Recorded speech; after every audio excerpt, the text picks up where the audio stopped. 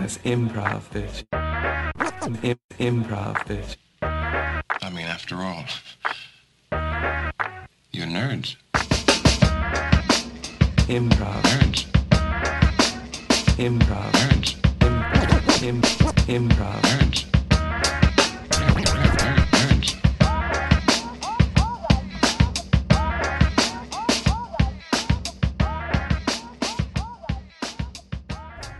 Hi, I'm Jimmy Carrane, and this is another episode of Improv Nerd. You know him from 30 Rock, Mr. Show, and Adult Swim's Moral Oral and Frankenhole. Our guest this week is Scott Adsit. We sat down with Scott at the Just for Laughs Comedy Festival in Chicago, and he talked about what happens between Tracy Morgan and Tina Fey when they get in a room together, what he's been telling Tina about her acting for years, and the best way to get cast in a college production is to drop out of school. Scott Adsit. I want to start with your dad. Now, you described him as having a very sneaking the way he jokes sense of humor. Yeah. Give me an example of your dad's sense of humor when you were a kid. Well, he was very quiet, generally. I think because my mom likes to do a lot of talking. So I think eventually he just kind of turned the wheel over and let her drive most of the time. And he would observe, though. He would sit in the corner of the conversation, not the room so much. And he would snipe. But it wasn't a tax on you. It was just a tax on the conversation, or seeing the fallacy of what was being said and waiting for the right moment to knock it all down. How is your style of sense of humor similar to his? I guess I wait for my moment. I'm not a grandstander, and I try to pack more. It's stupid. Try to pack more punch into fewer jokes that then have more weight. Oh boy! I don't think about this, Jimmy. Why are you so self-conscious about that? Because now I have to analyze myself and step outside and say, why am I funny? But you seem like a pretty introspective person when it comes to comedy and stuff and acting. I'm spective. Okay, what's the difference between spective and introspective? Well, I mean, I don't consider my own navel very much. But I think about the art form a lot. But I don't know if I could paint a picture of myself within it. Do you obsess, like after you've shot something for 30 Rock or you did a show at the Pit or something like that, do you obsess about stuff like that, or do you just let it go? I used to. I used to take every moment that I didn't feel was honest, or that I let someone down, or that didn't get the laugh I was expecting as the words were coming out, and blame myself, and go home and spend the whole evening wishing I could go back and change that moment. But now I've just performed so many times that it doesn't matter, and the failures are not failures anymore. They're just what happened. It's like when you and I were in college together. We were Columbia College with Martin DeMott. In my first college improv class. Was it your first improv class? It might have been. And he said, it's not about what should have happened, it's what could have happened. Right. And there's a big difference there. And so I understood that intellectually for a long time, but it took quite a while to actually take that in and employ it. And so now, I've performed enough that I've succeeded enough times that I can allow myself to fail. And if I'd allowed myself to fail earlier than I started to, I think I would have been even more successful. Even more successful. Well, it was interesting because I read something that you didn't think you were good until you got to L.A. Is that true? I read it in some... No, I think I thought that was pretty good in Chicago. I was on the main stage of Second City. That's a nice feather in his cap. Right. I think at that point I felt that I must have been good in some way. But I was surrounded by great people, and so there was a great kind of safety net there that allowed me to fail. And maybe I got funnier in L.A., or maybe I smartened up by the time I got to L.A. because I changed the kind of improv I was doing to something, if I may. I saw you and Stephanie Weir do the show called Naked. Yes.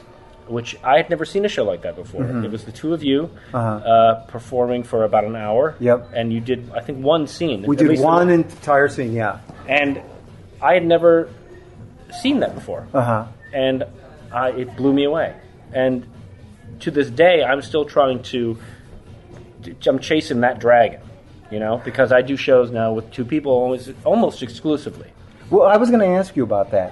Why is that? It's just more enjoyable. There's more exploration. There's less trying to squeeze in. It's all about you can be in response the entire hour, rather than waiting for your moment or trying to plan the scene ahead or standing on the wall or on the side or whatever and thinking, how can I save this, or how can I make this better, or should I not go in? And when it's just the two of you, you're in character the whole time. You don't have a choice. So there's no slipping out and being an observer. And I love that.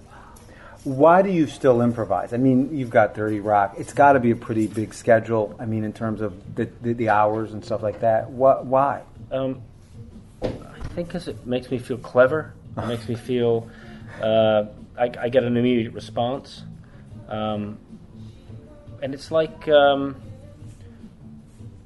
it's like the perfect little high, because you get generally audience approval, and you get to be different things and be funny in different ways every time you do it. Because like on 30 Rock, I have a very specific character that responds very specifically to things that you can count on. That's what sitcom acting is responses that audiences anticipate and require, because they know the character, and that's the way he would react. And on stage, in a play, you're it's dictated to you how you respond. And in improv, it's all up to you and your partner, and you get to be so many different things. And in the show, like I'm doing 2-person shows generally now, some go the entire length, one scene, and more often it's a bunch of scenes, and that way I get to be as many different types of people as possible and responding differently to different things. Let's go back a little to you growing up, all right? Because I found this so fascinating. You grew up in Northbrook, which is a very middle-class, white neighborhood. And your first improv class was rumored, her name was Karen Little, and she was rumored to be a Playboy playmate. Yes. First of all, I want to know, how did that rumor start? Well, I think it was true, for one thing. And it got around, and I don't think I ever saw anybody who had a copy of her thing, because it had been a good 15 years since she had been in the centerfold. But she, it was kind of well known. She kind of held herself like she had accomplished something, and she was really confident and very pretty, and she was like aloof and playful. She was sexy. What was she like as a teacher? Who knows? She was good. She's my first one. She gave me very good advice, and I had good instincts. She told me that. That was the advice she gave you? Here's my advice. You have good instincts. No, two more. Is that what she had?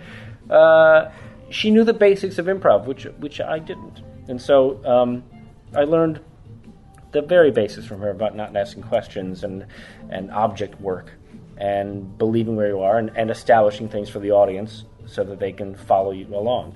And then I went to high school and learned from really great teachers about improv, which wasn't. I don't think it was a very common thing to teach in high school back in the 80s. No, because I went to New Trier, which wasn't far from where you went to, Glenbrook North. Yeah. And we had no improv at all. And I'm interested because for you, this is the early 80s. This is before the improv boom is happening. And you guys have, at Glenbrook North, a group called the Immediate Conception. Yeah. Now, were you guys cool or were you guys nerds back then? No, I think we were cool. I think we were. We performed at the assemblies, and we would, God love Pat Murphy, the guy who was the theater director there, because he encouraged us to criticize the school and the curriculum and the policies, and so we could actually do like political commentary on our little community, which was really wonderful. And I think they put the kibosh on that after I left. I think eventually that aspect of the immediate conception went away, and then I think they still have an improv group, but they don't even call it the immediate conception anymore, which I think is a brilliant name. That's the best improv group name I've ever heard. Do you know who came up with it? Or the first group, which I think were 5 years ahead of me, came up with that. A guy named Mark Benioffen was one of my great inspirations back then. He went on to do some great theater work and some TV work as well. And then you end up in Columbia College. That's where we met, taking an improv class with Martin Lamont, as we talked about before. And when I was there, you were getting leads in the plays. You were the big guy. You were the big man on campus. And I remember you showing up to class one day wearing slippers, and I'm like, this guy's got to be good if he's wearing slippers. And comfort was big for me back then. And we had Norm Holly, who was one of your teachers back then, and he was talking about this class that he taught where you would create new material every week. Comedy workshop. Yeah. And he said that a lot of times people wouldn't even register for this class. They would just go and do it. And I think he said you took it like several times with not even, just basically auditing it. I think after 2 years of school, I stopped going to my academic classes at Columbia, and so they kicked me out, and I was booted out of college. I didn't graduate, but I kept going, and they allowed me to, I guess in quotes, audit classes, and I finished my college training on the sly, and. And much to the chagrin of anyone listening to this now, I was getting leads in plays at a school I wasn't paying for. How do they ever let you do that? I don't know. I didn't even know that. Yeah. It's rude is what it is. Okay. Certainly Columbia doesn't want that out, I'm sure. No. Don't. But you meet a group of people, because that was the other thing about being cool. It wasn't just wearing slippers. You hung out with really the cool kids. Do you want to tell us who you were friends with at Columbia? Well, Anna Shapiro. Okay, who goes on to direct Tracy Letts' Osage County. She wins a Tony, doesn't she? The Tony. Right. And a bunch of stuff at Steppenwolf as well. She directs. David Cromer, who's also huge Broadway director. Dino Stamatopoulos. Andy Dick. Was Jay Johnston? Jay Johnston, yeah. Mike Stoynoff from Blossom. Right, and then he wrote for Conan. And yeah. I mean, that's a pretty good group of people. Yeah. You know, and you've maintained relationships with a lot of them. What was it about Columbia, that experience, that you feel so bonded to these people? I'll tell you, it's different now. I've been back to Columbia since I graduated, or didn't graduate. And you'll get that honorary degree soon enough. Oh, my mom is so on my ass about that. How many hours were you short? Oh, 2 years worth of hours. Okay, all right. I'll do the math. Thank you. Okay. I dropped out of that. Okay. What was the question? Which the bond of Columbia, and you said it was. Oh yeah, there was the third floor was the theater department on the 11th Street campus, and the whole building was theater, but the third floor had the offices and classrooms that all surrounded this big open space, which was carpeted and otherwise empty, and that was the center of the whole floor, and all the students would come and gather there and chat and sit and eat and massage each other and do run lines, and all trying to avoid the stage combat people who were throwing rapier and daggers around. And it was this common area, and you knew you could meet people there. You knew you could get in trouble there, and it was like being backstage, only everybody hanging out backstage. And there's a bond that goes on when you do a play, as you know, that you become a family. And I think that room became the family room. And now it's all cubicle offices. And I don't know if it's still the same kind of community there. I think that was a big part of it. And also, we ended up, the guys who really enjoyed each other would end up just doing everything together, doing projects together, going to lunch together. Doing shows outside of Columbia. Because we did a play together with Dave Bell, who and Dino had started that Big Game Theater. You remember that? Yeah, Tom Bell. Tom Bell. Yeah. We did Are You Now or Have You, directed by Anna Shapiro. And back then, I thought you were like you were just getting into Second City, but you were like more of a serious actor. You took acting really seriously. Yeah, I still do. I take whatever comedy I do pretty seriously too, and I've done a few dramas since I got Second City, but generally I'm kind of categorized as some kind of comedian now. What I always found interesting about that show was it was us, the Columbia people, and then it was the DePaul people who had gotten had like masters of, I don't know, fine arts or whatever, and they would warm up by like stretching and doing vocal exercises, and we would warm up going, okay, who's going to go across the street and get me a Snickers bar? Do you remember that? We were terrible. Now, how did you go from Columbia College to Second City? In Marty's class that you and I were in, somebody asked if he would recommend them to the training center, and I ever heard that.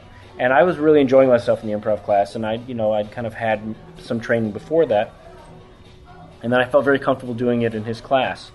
And so I said, hey, do you think I could go to Second City? Because my parents had taken me to Second City as a kid a few times, and that was always fascinating to me. That was like another world. I was just watching people do magic in front of me. Do you remember the first cast you saw there? Yeah, George Wendt, Mary Gross, Tim Kazurinsky, Danny Breen, Maureen Kelly. And when you saw it, what was like so amazing about it? Just how like it was different than anything on TV. It was different from even from SNL. It was watching this very small group of people being so many different characters and being funny in a way I'd never seen before. That was fascinating. And it seemed very cool to me. And probably unobtainable. Like, it just, like, looking at astronauts and going, wow, that would be cool. But then here was this, opportunity. Marty also taught at Second City. So I said to him kind of sheepishly, do you think I could do that too? And he looked at me and he kind of looked me up and down. And he said, yeah, you should be there. So he recommended me, and I auditioned, and I got in. And back then the training center was 5 levels, 8 weeks each. The 5th level was just performance. You kind of learn the basics, and you go through the kind of characters and scenic work and all that. And then you prepare an actual show, and you get to run it for 8 weeks in front of an audience and hone it. And I don't think they do that anymore. I think the training center is now 2 years, and there's kind of like introductory stuff for the uninitiated for a year, and then you kind of get into more specifically Second City stuff. And then do they only? I don't know. Correct me if I'm wrong, but do they only have like one grad show? I'm pretty sure it's now called the Conservatory. It wasn't called the Conservatory when we were there. Yeah.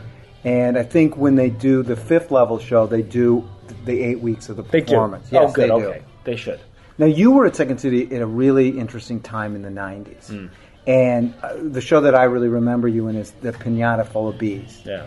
And there's a story, and I've read about the story, but I've never heard you tell it, about, I think you were putting the show up, and Adam McKay and you come out, and you say to the audience, Bill Clinton is dead. Oh, yeah. Well, that... Can you tell us that story? Yeah, we were looking for new ways to affect the audience emotionally. And we didn't know what this... We were trying to change the way a Second City show works. because it had been the same way for 35 years. And so we were changing the format, we were changing the style of humor, and the way you get to scenes, the way, we tried to make it more like a long form. And so there would be scenes, and then little scenes would pop out of those scenes, and then we'd come back to the scene. And it would be, by pop-up, I mean two people were sitting as a kind of background characters, and something that's said in the scene sparks a different kind of, like, a tangent thought, or something that proves the opposite of what was just said. And two people pop up and do a little scene at their chairs and then sit back down. It's got like a pop-up book. And so we were just looking for we were thinking, we know we can make them laugh. Can we do anything else on the way to the laugh? And so I think it was Tom Giannis, who directed it, or McKay, who said, well, let's make them cry. Let's see if let's say the president got shot. And half the cast was just, I think that's a terrible idea. And I'm always up for something experimental, so I said, okay, well, I'll go out and tell them, because I think I also knew that I could believably tell the audience without them saying this is some bit or whatever. I think I knew how to approach that. So we had this dummy scene that was going on with Dratch, Rachel Dratch, yeah, and probably Adam and somebody else, and so they're improvising, and then I come out and don't enter with a performance energy, but I just kind of walk out and gingerly, without trying to draw too much attention to it, go over and whisper something in Rachel's ear, and she takes it in, and then we discuss a little bit very quietly so the audience can't hear, and she goes off stage, and she takes the other person with her. And I say, I'm sorry to have to announce this here, but the president apparently has been shot just now, and we don't know what's going on. And I kind of made myself believe what I was saying, and it got very quiet. There's a quote on the wall, or there was, I don't know if they still have it up there, but Scott Allman, who's in the show, said of that moment, it says, it was so quiet you could hear a mouse shit. And I told them that the president had been shot. We didn't have any details, but we were going to bring out some TVs. There's TVs in the lobby. We're going to tune it to CNN, and you can watch the coverage. You're welcome to stay here and watch. We're going to bring one out on stage, or go home, whatever you need to do. No more comedy. I thought that was like the really kind of unctuous, awful, self-serving thing to say at the end. But then you wheel out. So then we wheel out this TV, and it's our TV from the backstage, and it's got a VCR underneath it. So I say, okay, so we just turn this on, and you're welcome to stay, and we turn it on, and it comes up, and it's a tape of sports bloopers. And it's just, oh, I'm sorry. And I try to fix it, and McKay has brought the thing out. He goes, no, wait. And then we watch a sports blooper having somebody gets hitting the balls or something, and we both kind of chuckle at that. And then we want to see the next one. So we watch the next little blooper. And then we sit down, and then the rest of the cast comes out to watch the bloopers, and we all start laughing at the bloopers. So that's the joke. I think at some point when the audience is completely confused about what we're doing, McKay, our backs are to the audience. McKay turns to the audience and says, "People love sports bloopers." And then we just sat there and watched the TV for the rest of the show. And the audience, about half of them thought it was funny, and the other half were really insulted and confused, and a lot of them didn't get what was going on. And we stayed and watched those bloopers until there was no one left in the theater, which is not too long, because once they got that the show was over, they left. But we got some complaints, a lot of complaints about that. What did you, looking back at that, what did you take away from that? you got to have a point. You have to have a purpose. You can make anybody feel any way you want on stage. You can manipulate them all you want. You can do it really well, but you have to have a reason to. And we didn't have one. It was just, can we do it? And we found out we could, but then we had nothing to do with that. We had power, but nothing to spend. In a it way, on. is it saying "fuck you" to the audience? We didn't see it that way. Okay. But yeah, okay. I think so. It's like we did not go out and distract and delight. We lied to them, and there was no purpose in it apart from our self-serving. Can we do this? Have you ever thought like, oh, if we did it again, this is how I would do it? I haven't looked into how to fix that scene. No.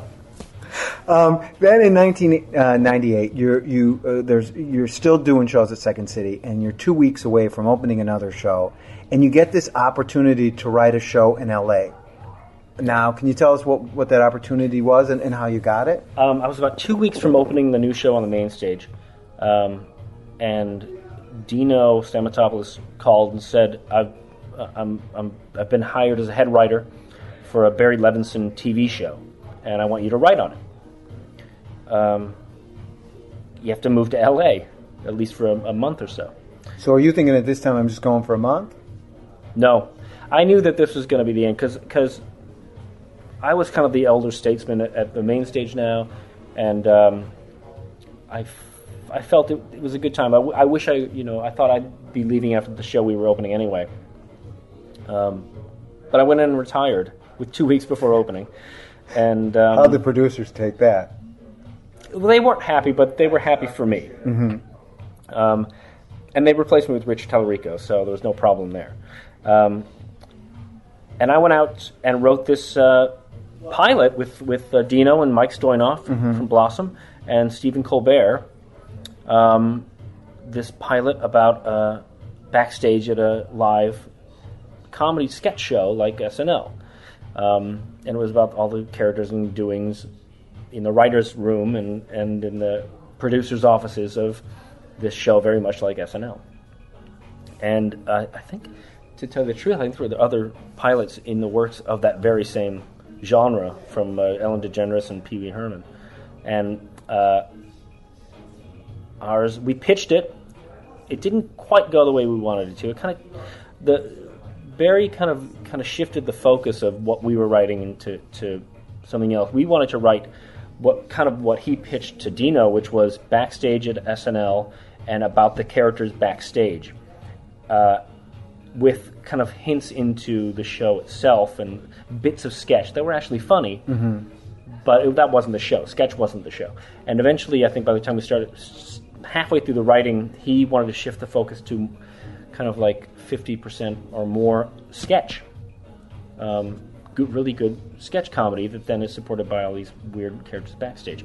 But that didn't ring true to us. We'd rather make fun of sketch comedy and why quite often it's awful. And then also concentrate on the personalities. And so we kind of lost a little bit of our inspiration because we didn't get to write exactly what we wanted to. Anyway, we pitched it and it didn't go. And then, I waited 8 years and got that job anyway. And I heard that you had there was both of the shows, the Aaron Sorkin show, the 60 Sunset Strip, and 30 Rock offered to you at the same time? Not offered to me, no. I was going to producers for both, mm-hmm. Which means it's the second to last step before getting hired. Mm-hmm. And so I was up for one of the leads on Sunset Strip, one of the writers, and then Tina had said, I've kind of written this part for you as a producer of this girly show, and I want you to do it. So I still had to audition for the network for Tina's show.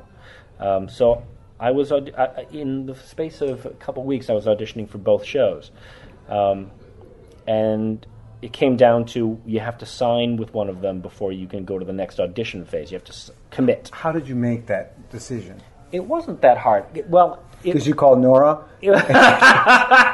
I'm referring to a friend of ours who was at Columbia who was a sidekick, became a sidekick.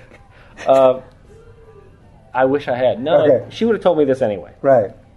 But Sorkin was coming off of The West Wing, huge hit, intellectual hit, a show I respected, and so there's a moment of debate in my head, because I was thinking Sorkin will stay on the air. Tina is kind of that girl from Weekend Update that people either like or really don't like, and the thing is, I love Tina. Mm-hmm. So I had to go with my friend because I wanted to spend the time with her rather than strangers.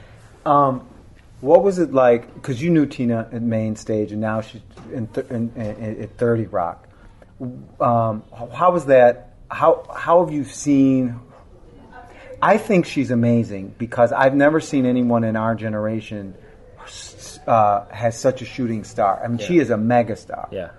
How have you seen her deal with her fame and stuff like that? Well, I think she enjoys it. I think it also is a burden to her. I think she pursues being a big famous person who's well respected, and she does it well.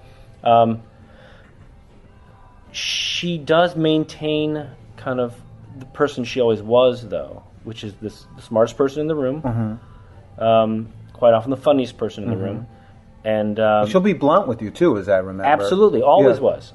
Yeah. She doesn't take bullshit. That's what I always tolerate. Yeah.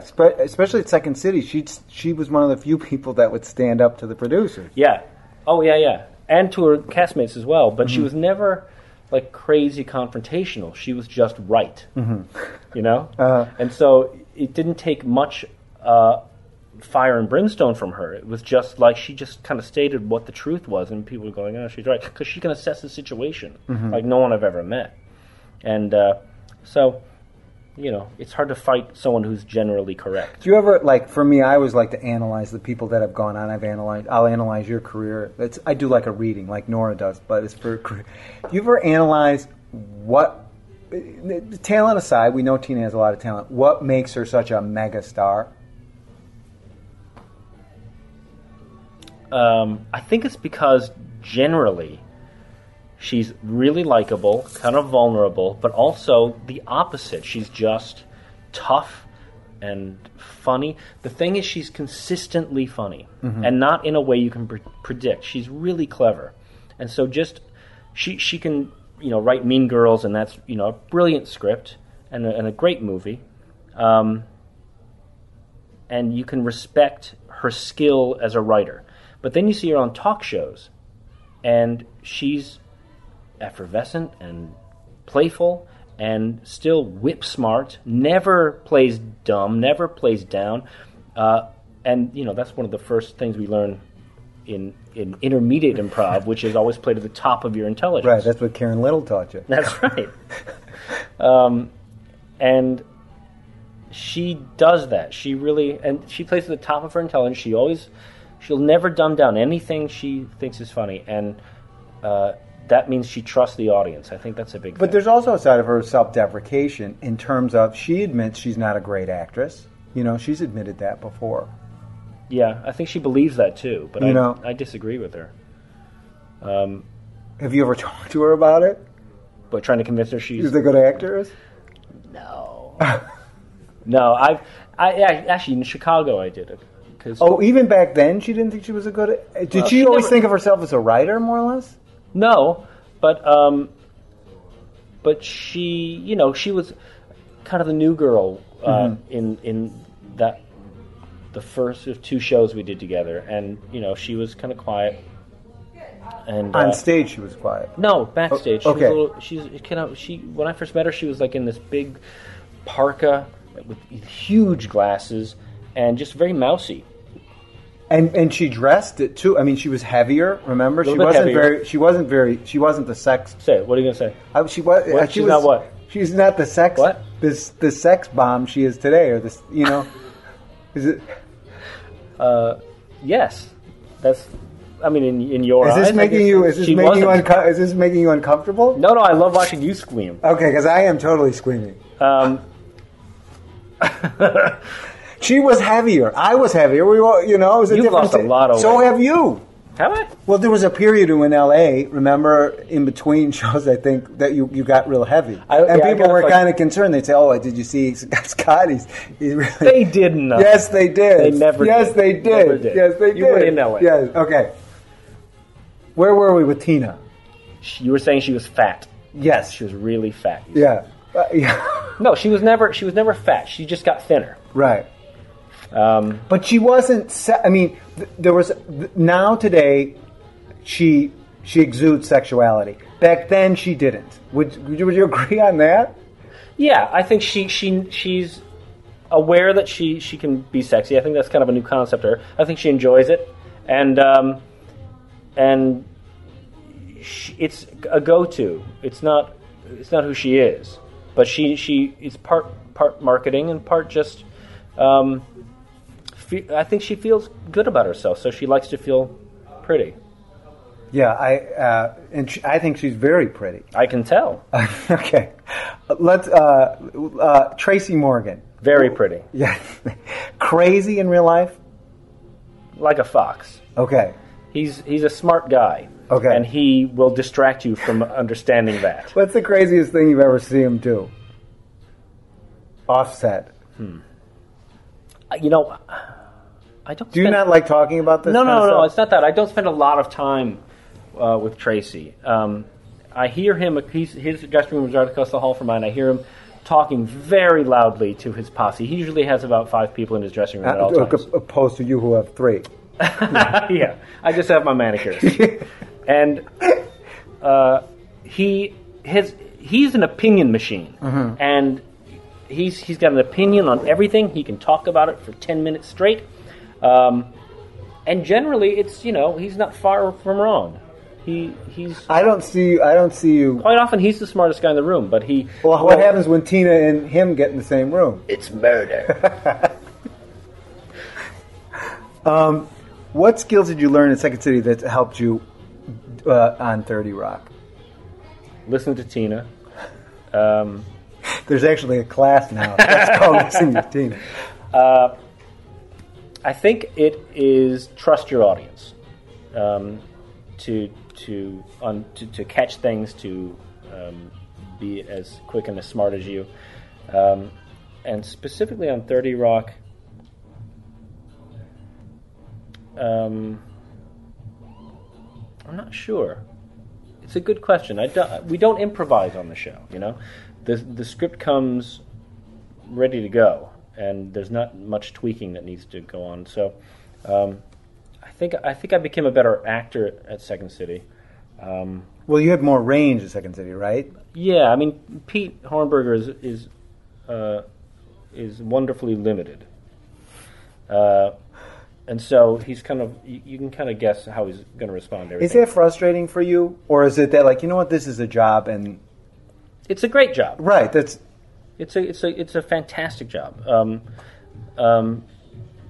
And Pete has gotten to do a variety of things. But generally, he's not the driver of stories, generally. Right. He's a reactor, a responder, or a source of information on the show. So... he is either upset about what he has to do his job, or he's panicked about something. As long as the panic comes from an honest place and it's funny, and I get to say funny things or do funny things, and I'm happy. You're doing improv now, still constantly. You're known for showing up at the last minute. Yes. Okay. Is that a ritual when you do a show, an improv show? I don't like getting to the theater and waiting to do a show. I like to my best shows at Second City came about. The most exciting nights for me, once I'd kind of gotten into the groove, were the nights when I couldn't find parking, and I'd be driving around Old Town, and eventually circling 7 blocks away looking for parking, and then eventually having to call and say, or even before I had a phone, I think, in my pocket, I would pull up, and an intern would park my car, and I would run upstairs, and it would be 5 after showtime, and I'd go up and change into my suit, and run on stage, and I'd get if I was in the opening scene, which quite often I was, I would sit down or get in my position, and the lights would come up immediately. That's exhilarating. If I could be late to everything, I would.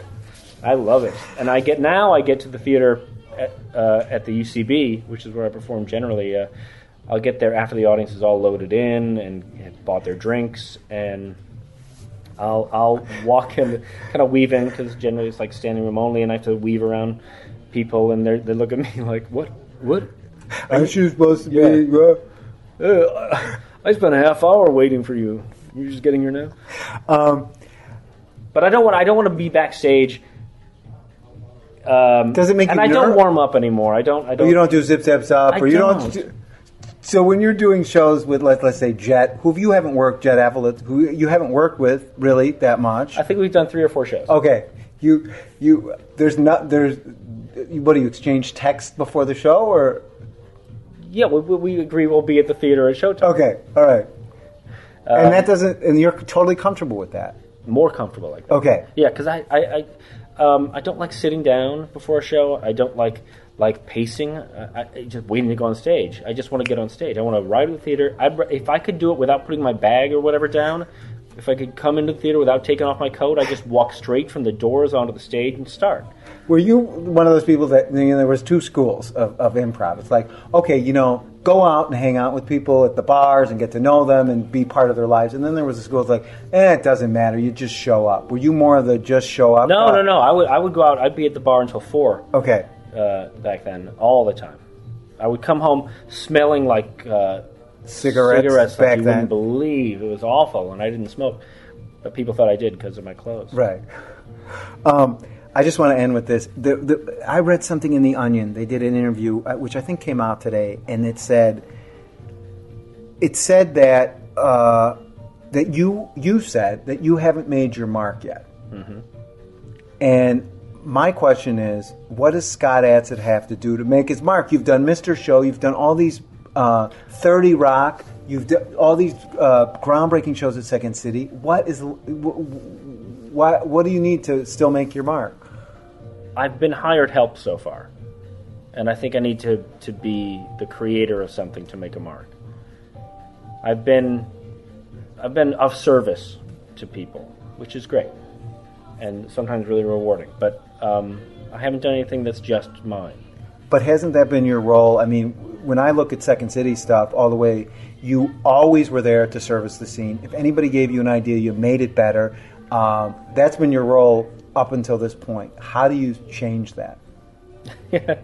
When I know, I'll hire you, and then you'll work for me. Scott Adsit, I will hold you to that. All right. Thank you so much for your time. I really appreciate it. Scott Adsit, 30 Rock, Mr. Show, Moral Oral, one of my favorite shows that you created with Dino. And Mary Shelley's Frankenhole as well. Yes. Do you know about that? No. Well, thank you for saying yes. Dino created a show called Mary Shelley's Frankenhole, and we did 2 seasons of it so far. And on Adult Swim. Yep, it's doing very well. It's stop motion. Mm-hmm. It's weird humor, but it's fun. And are we going to see a Moral Oral, a special, or coming back? Because it's gotten great buzz with the fans. It's we're doing a special. We're doing a Christmas holiday special. Nope. Just it's called Before Oral. Okay. And it's a prequel. Yeah. Great. Thanks again, Scott. All right. Do I look sexier without the weight? Yes. Not as hot. Improv. Nerds.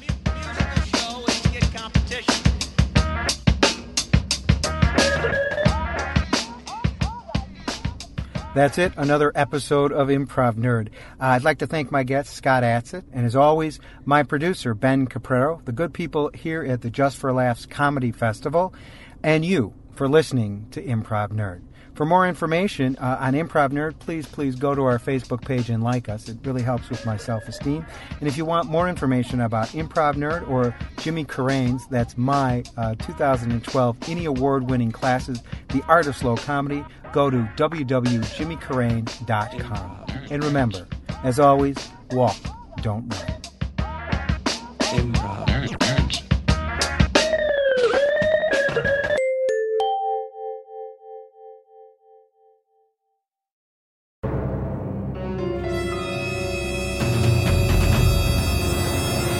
Hello, I'm Kyle Ayers. I'm the host of Never Seen It, the podcast where comedians rewrite famous movies and TV shows they've never seen, and then we give them a read in studio. This is a clip I want to play for you guys from an episode where Langston Kerman rewrites Scarface. He's never seen it, but he wrote a script based on what he thinks he knows about it. And here's a clip. Give it a listen. All right, Scarface, The New Frontier. Interior, happening discotheque. Remember when we called clubs discotheques? LOL, the 70s were crazy. Night. The crowd bustles with young, hot Mexicans who are supposed to be Cuban, and all are dressed in butterfly collared shirts and pants that look like Jinko jeans, and pleated khakis had a really weird baby. There's sex in the air, and Poppy wants a whiff. Oh my God. Scarface, 22 to 45. Like he's a television audience demographic. Devilishly handsome, not even a little bit Italian looking, so get that out of your dumb brain. Walks through the crowd with the confidence of a man who's going on MTV Cribs with the Yin Yang Twins one day. Does he actually have a scar on his face? Fuck no.